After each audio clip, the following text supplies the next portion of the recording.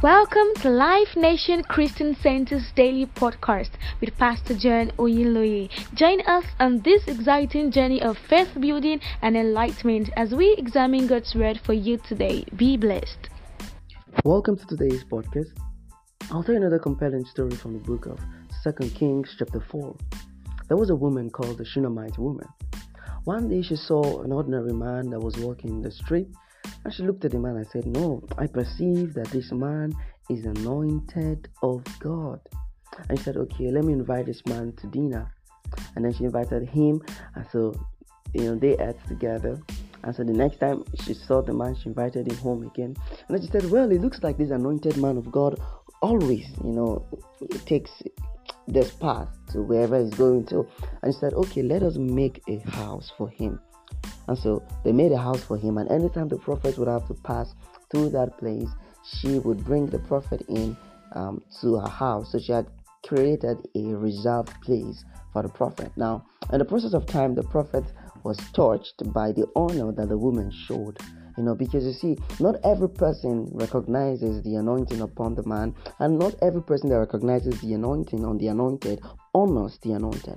But this woman understood honor. She understood how to receive an anointed man. She understood how to, relate to an anointed man. And so the man of God felt honored, and there is a way honor usually steers the anointed.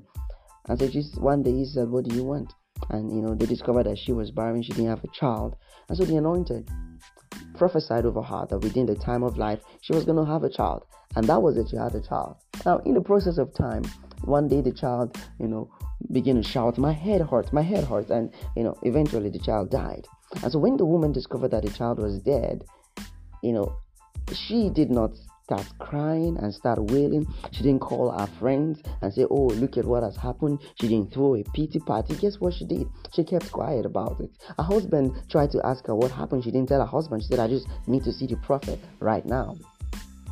She didn't tell her husband about it. That she was going towards the prophet. The servants of the prophet came and said, "Is it well?" She said, "No, all is well with me. I just need to see the prophet." In other words, this woman understood something. She understood that when you are going through stuff in life, you don't talk to other people about it. In other words, you don't talk to people about your problems that cannot help you. If a person cannot help you, then don't talk to them about your problem. If a person cannot provide solution, then don't talk to them about your problem. People have hurt themselves emotionally because they keep talking to people that cannot help them about their problems. They talk to their friends, but their friends cannot help them. They talk to their friends, but their friends is not anointed to solve those kind of problems. They talk to their neighbors, they talk to their brothers and sisters, and rather than solving the problem, some of them compound the problem. Some of them go about and they broadcast the problem, and so eventually nothing changes because they keep speaking to people that cannot help. So we learn from this woman that never talk to a person that cannot help.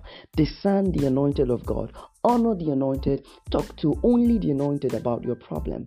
And of course, if you don't have access to the anointed, talk to God. But God has also placed anointed people, that is what I mean, ministry gifts, that you can easily talk to about your problems.